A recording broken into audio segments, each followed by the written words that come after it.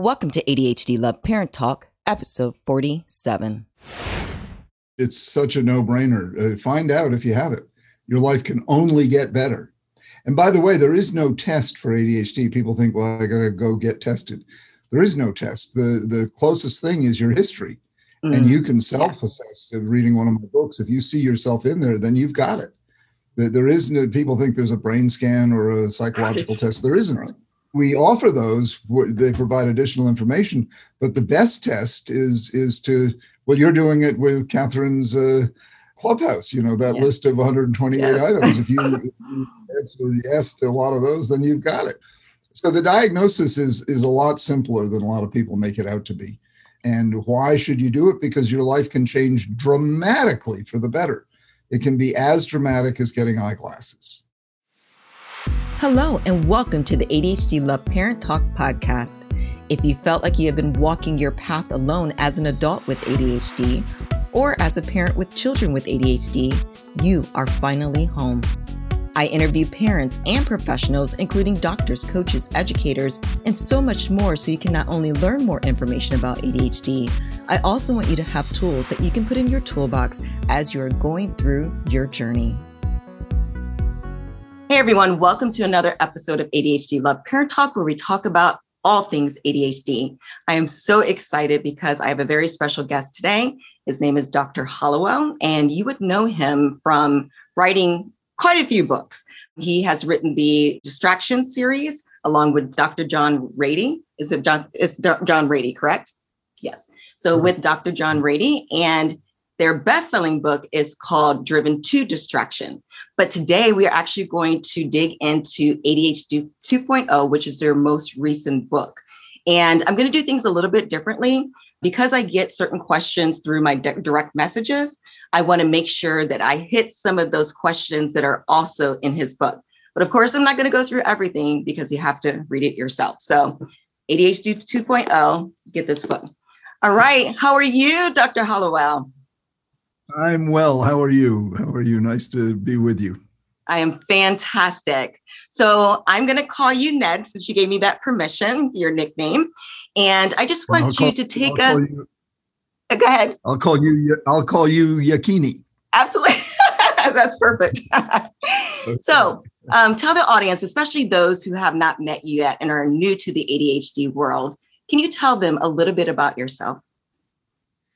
Sure. I'm 71 years old, even though I don't look it. No, you don't. I have ADHD myself, as well as dyslexia. Okay. And I wouldn't trade either one for the world.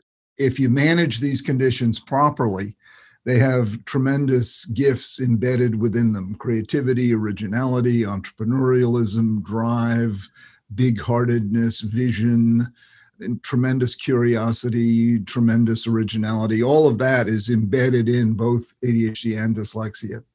I didn't discover that I had either of these conditions until I'd finished all of my schooling.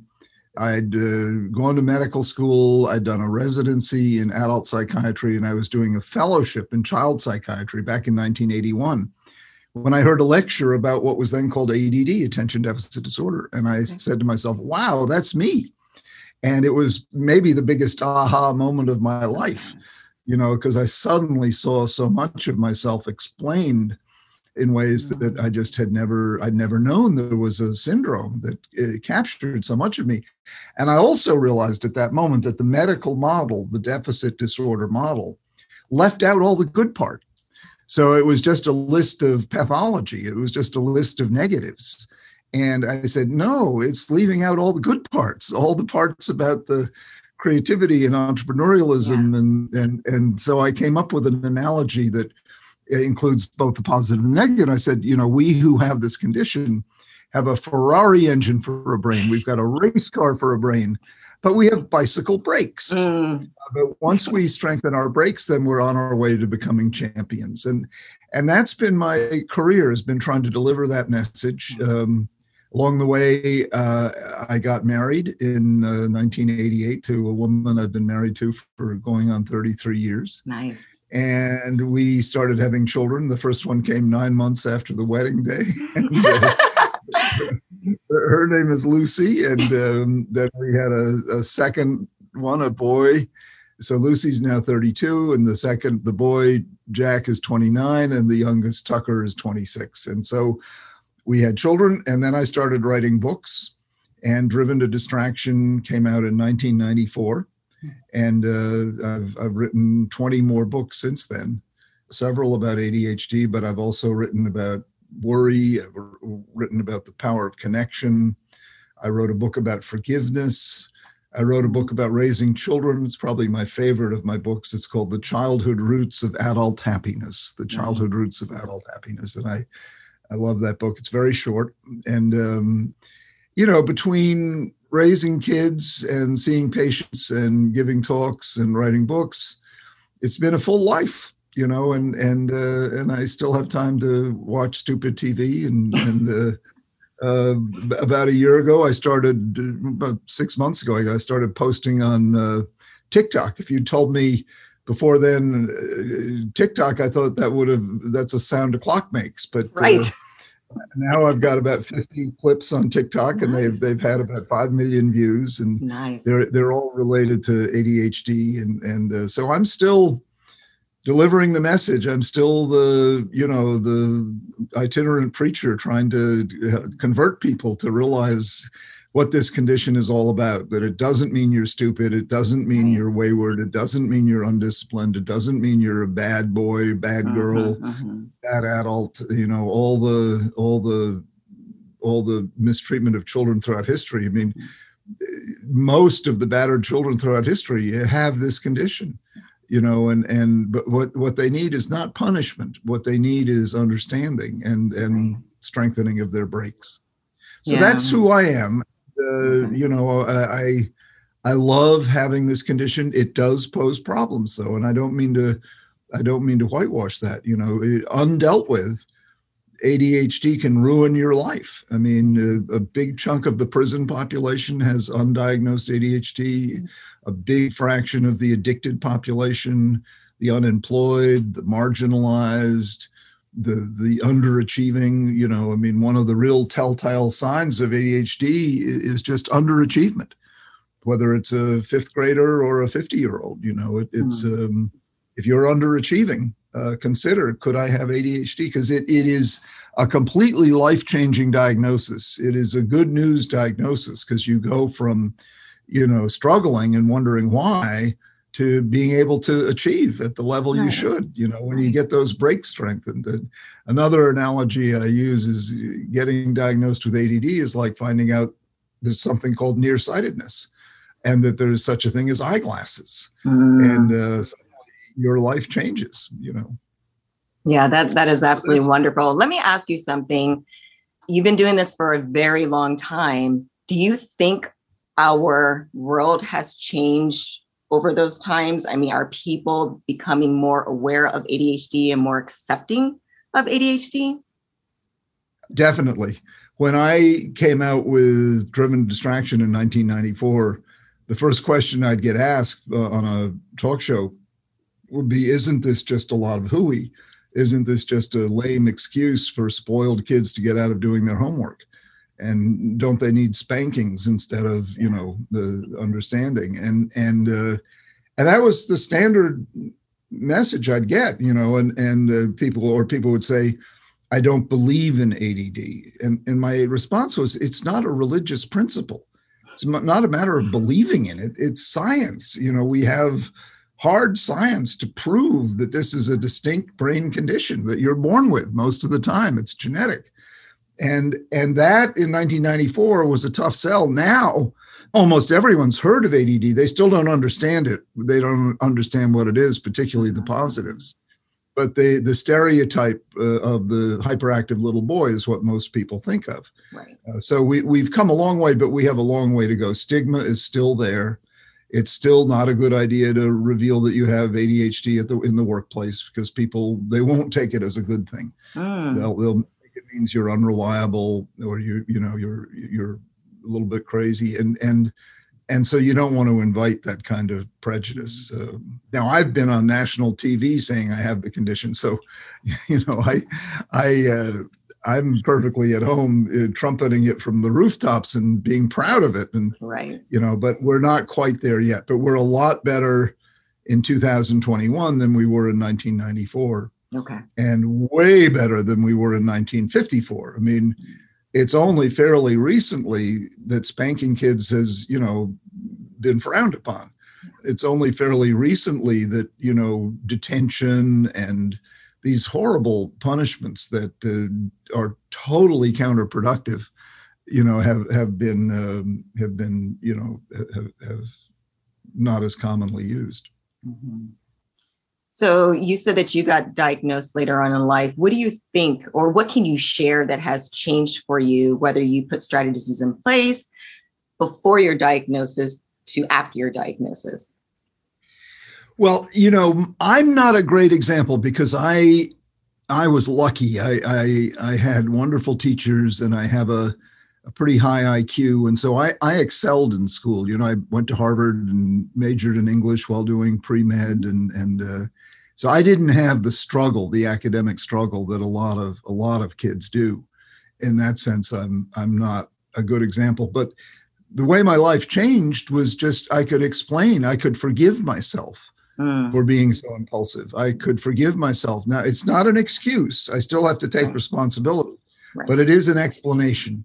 So instead of saying I'm weird or, whatever sort of morally tinged adjective, I could say, look, I've got a race car brain with bicycle brakes. Mm-hmm. I forget some things. I speed past some things. I spin out on curves sometimes, so I don't have as much control over my mind. But there's a positive to that in that I'm very creative, very industrious, very daring, willing to take on chances. And that comes from this too.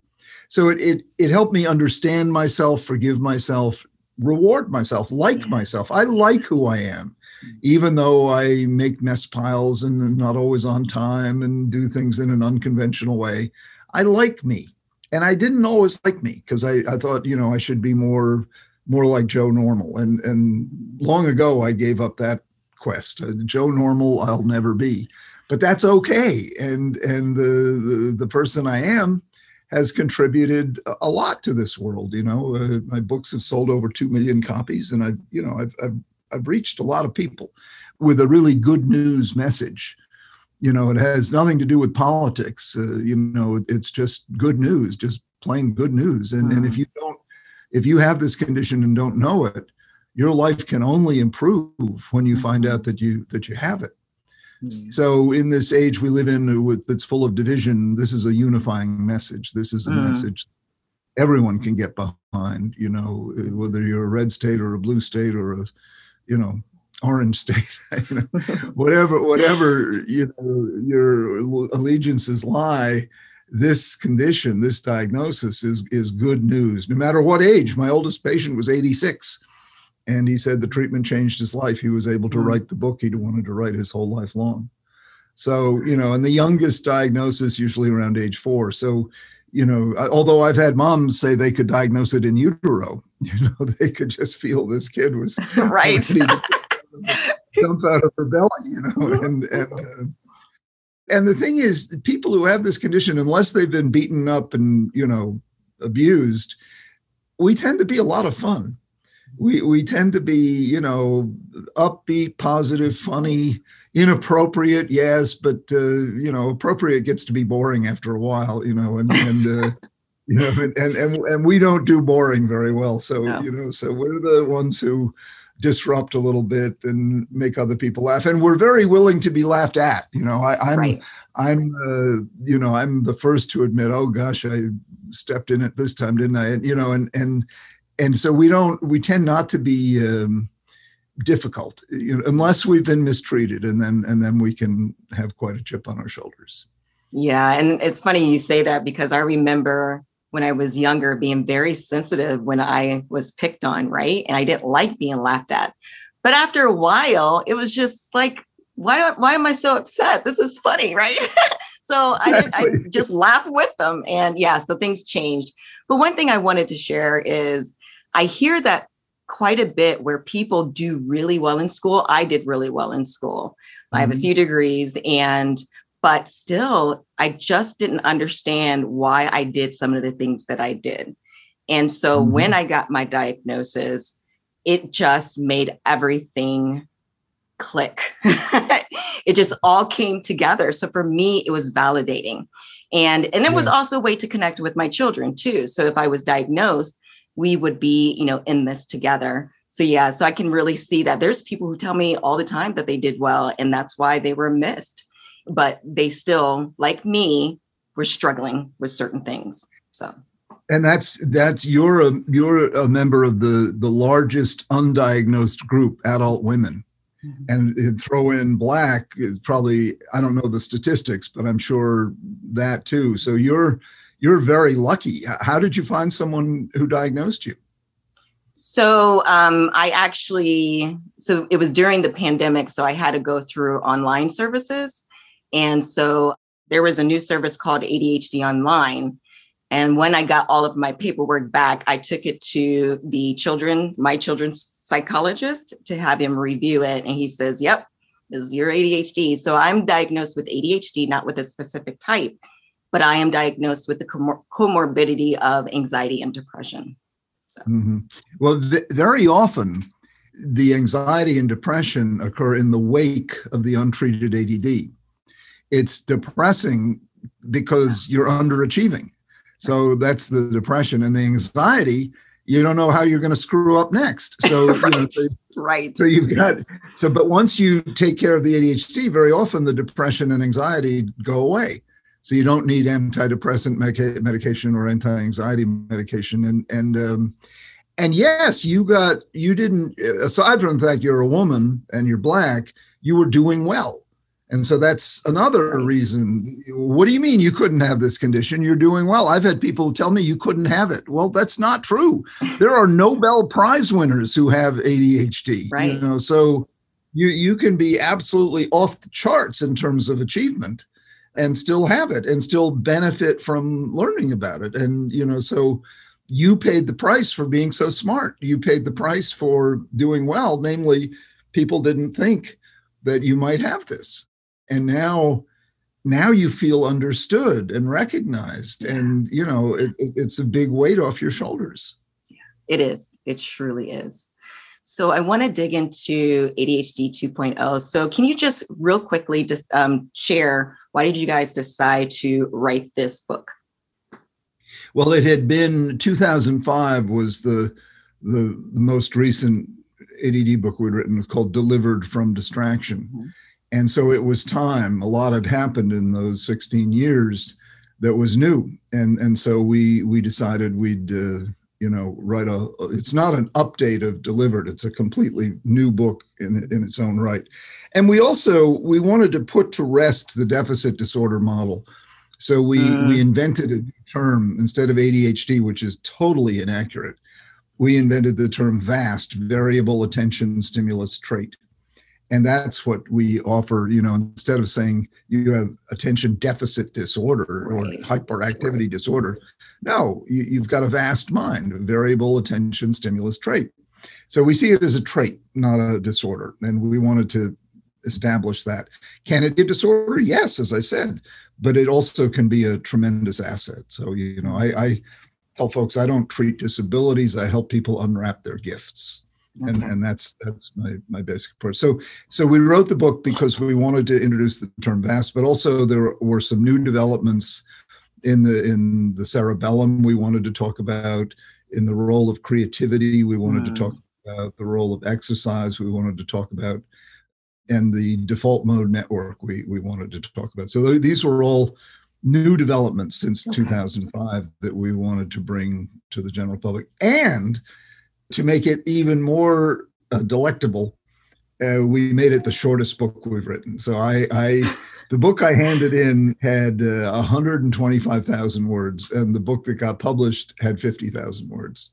Wow. So I cut more than half of it, which was painful for me to do, but it was bariatric surgery on a book. And so this book, the meat of it is only about 100 pages. So, it's very short, very ADD friendly. And right. Right. It is so ADD friendly. And it's so funny because, I'm on chapter 7 and I looked forward. I said, wait a minute, this only goes through, I think it's chapter 9. And I'm like, this is awesome. I'm almost done. Because it takes me forever to read books.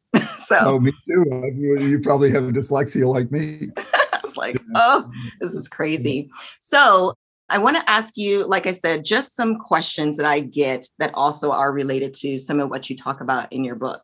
So the first question is, one of the things that you had talked about is the ADHD traits and how they contradict, right? And so you have your lack of focus, and then you have your hyper focus, you have your procrastination, and then you get your week's worth of work done in like an hour, right? How do people deal with that? Because we talk about that all of the time. How do we as ADHDers deal with that? Well, once you know you have it, it becomes a lot easier to deal with it. So you're not just the prisoner of chance, you're not being buffeted by the winds. And so, if you're a procrastinator, you can try to build in structures, reminders, and you can say, I'd rather get it done early than wait until the last minute and, get it done in a fit of adrenaline. The big things you can modify, I think the two biggest things are marry the right person and find the right job, or if not marry, be with the right person. Because a lot of people with ADHD fall for train wrecks. And for two reasons. Number one, we're drawn to high stim, and train wrecks are very stimulating. And number two, we're born saviors. So we think we can save him. We have the magic solution when we can save him. So I try to urge people to, not fall for a train wreck. And then the second thing is find the right job, we tend to do best if we're our own boss. We tend to do best if we're creatively challenged. We're natural entrepreneurs. We're natural risk takers. We love, you told me before we started, you do real estate and the podcast, and those are both entrepreneurial, so you don't have any guaranteed income, but if you make a sale, you get a big windfall. So, so it's, and we like that, we're not the people who must have a weekly paycheck and, take that and bury it under a rock. We're just naturally born to create and build. So marry the right person, and again, not necessarily marry, but hook up with the right person and then find the right job. And then try to cultivate the company of people who like you. We have another terrible tendency to listen too closely to criticism, and we can actually be drawn to people who put us down a lot. You don't need that. Walk away from them. Let them gossip with each other and say whatever they want. But we need what I had a friend who said, be a dream maker, not a dream breaker. So try to associate with dream makers, and, not wildly crazy dreams, but maybe one or two wildly crazy dreams. But, you always want to have hope, and we thrive on hope, and we're good providers of hope, and we're good consumers of hope. And, lived right, every single day you're alive is a chance for something cool to happen, and it can be as simple as smiling at someone who's scowling and you get a smile out of them, and that feels really good. Yeah. Or it can be something big, like you just sold a house or you're about to close on a house, but every day should have the opportunity for something cool to happen. And I think, chance favors the prepared mind. If you look for it, it's there. I happen to believe in God, and I just think if you look for evidence of God, you'll find it. If you don't, he's invisible or she's invisible. So, nobody can prove it, but I just think there's a force with us always. And if we'll invoke it, we can feel it, and we can, take strength from it. So, I'm not here to convert people to anything, but I just think it's, it's sort of congruous, that I would believe in God. Yeah. Yes. One thing that stuck out to me is I used to attract people or go after people that I needed to fix, right? That I wanted to help.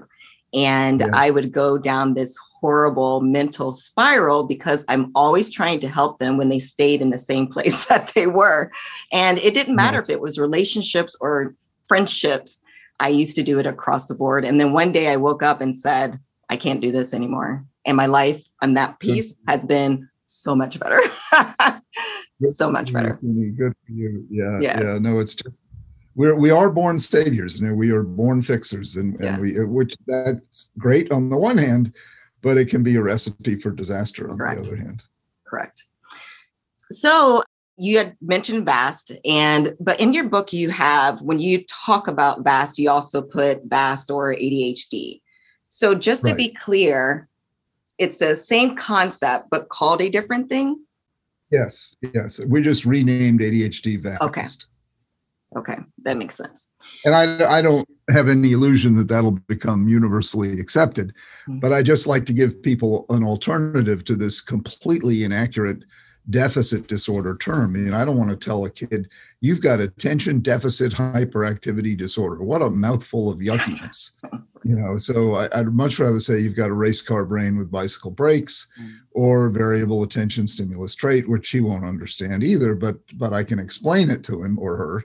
Race car brain with bicycle brakes. And, another analogy I use, it's like Niagara Falls. Until you build a hydroelectric plant, it's just a lot of noise and mist. So I'm in the hydroelectric plant business. And when you build that hydroelectric plant, you can light up the state of New York, So it's harnessing your energy is basically harnessing your creativity. That's the challenge. Love it. So another question. Go ahead. As well as the opportunity. It's both a challenge and an opportunity. Yeah, it is, definitely. So another question that I get is, you told both of you told about a story between a couple, and what I got out of it is, some people, I hear this all the time, are afraid to share that they have ADHD, whether it's with their partner, spouse, or whether it's with their family. So what is your view on people who are trying to make that decision on, they found out they're diagnosed with ADHD, but they're not sure if they want to share that or not? Learn enough about it that you can explain it clearly, and then share it with people who you want to understand you better. If you're in a workplace, and I don't think you should share it unless you're very confident in your job, because people will misunderstand it. But a close friend or a spouse or a relative, by all means, share it. It's good news. It's your way of explaining who you are and why you are the way you are. Your quirks as well as your genius. Most people with ADD have a little hidden genius inside of them. Love that.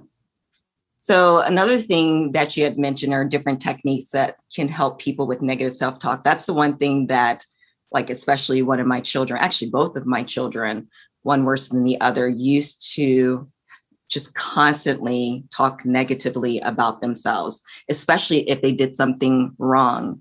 And it took years to get them to the point that they are today.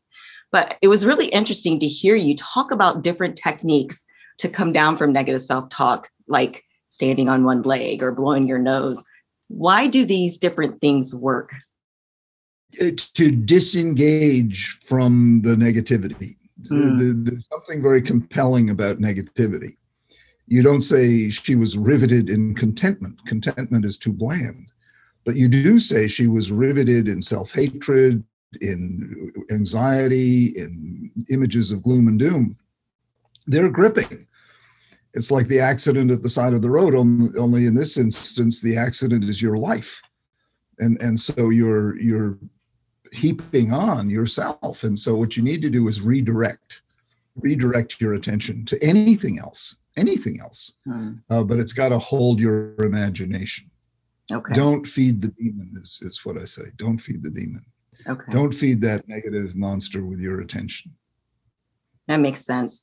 So is it almost like deflecting? Is it so, like, for example, with my child, if I see him go down this path, I try to get him to do something else. I just deflect it, right? Get him out of that situation. throw him a baseball, or give him a cookie, or talk to him about something that he's interested in, and don't try to analyze the negativity, because you always lose. Makes sense. Just redirect. Don't engage the demon. Don't feed the demon. Okay, makes sense. So the last question that I had for you is something that's really important to me is the connection piece. And one thing that you talked about is the lack of connection can really hurt those with ADHD.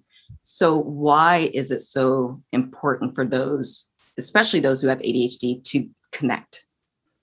Well, it's important for everyone, and we've really learned that during the pandemic, how much we need connection. I call it the other vitamin C, vitamin connect. Mm-hmm. But particularly for those of us with ADHD, because we often feel so different. We feel so disconnected. We feel so on the outside looking in.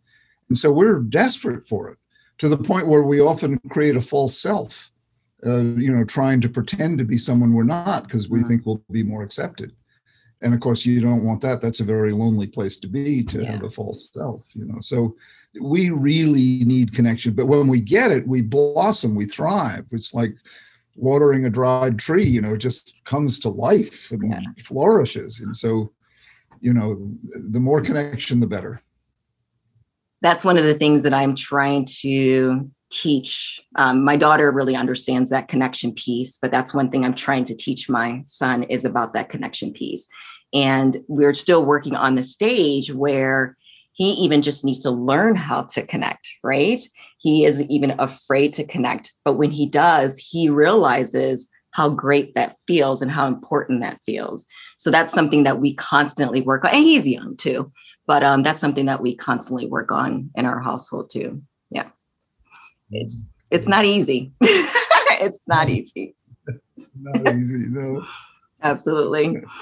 All right. So there was one thing I forgot to ask you. You did touch on it in the beginning, but there's quite a few people who don't know if they even should bother getting diagnosed, whether they are tested, whether they are adults like me who have been dealing with they've been dealing with for many years, or whether they should get their child tested because of all the stigma and labels. What is your advice to people like that? Oh my gosh, it's such a no-brainer. Find out if you have it. Your life can only get better. And by the way, there is no test for ADHD. People think, well, I got to go get tested. There is no test. The closest thing is your history. And you can self-assess. Reading one of my books, if you see yourself in there, then you've got it. There is no, people think there's a brain scan or a psychological test. There isn't. We offer those. They provide additional information. But the best test is to, well, you're doing it with Catherine's Clubhouse, that list of 128 items. If you answer yes to a lot of those, then you've got it. So the diagnosis is a lot simpler than a lot of people make it out to be. And why should you do it? Because your life can change dramatically for the better. It can be as dramatic as getting eyeglasses. And there's nothing to lose, If the medication doesn't work, stop taking it. If you don't like what it does, stop taking it. And you don't even have to take it at all. You can use the array of non-medication interventions. So put aside your fear, put aside the stigma, replace ignorance with knowledge, and your life will definitely improve. So I know I said one last question, but this is more of a side question. Do people get your jokes? Do you laugh at yourself? I find out that I just like my own jokes and people don't always laugh at them.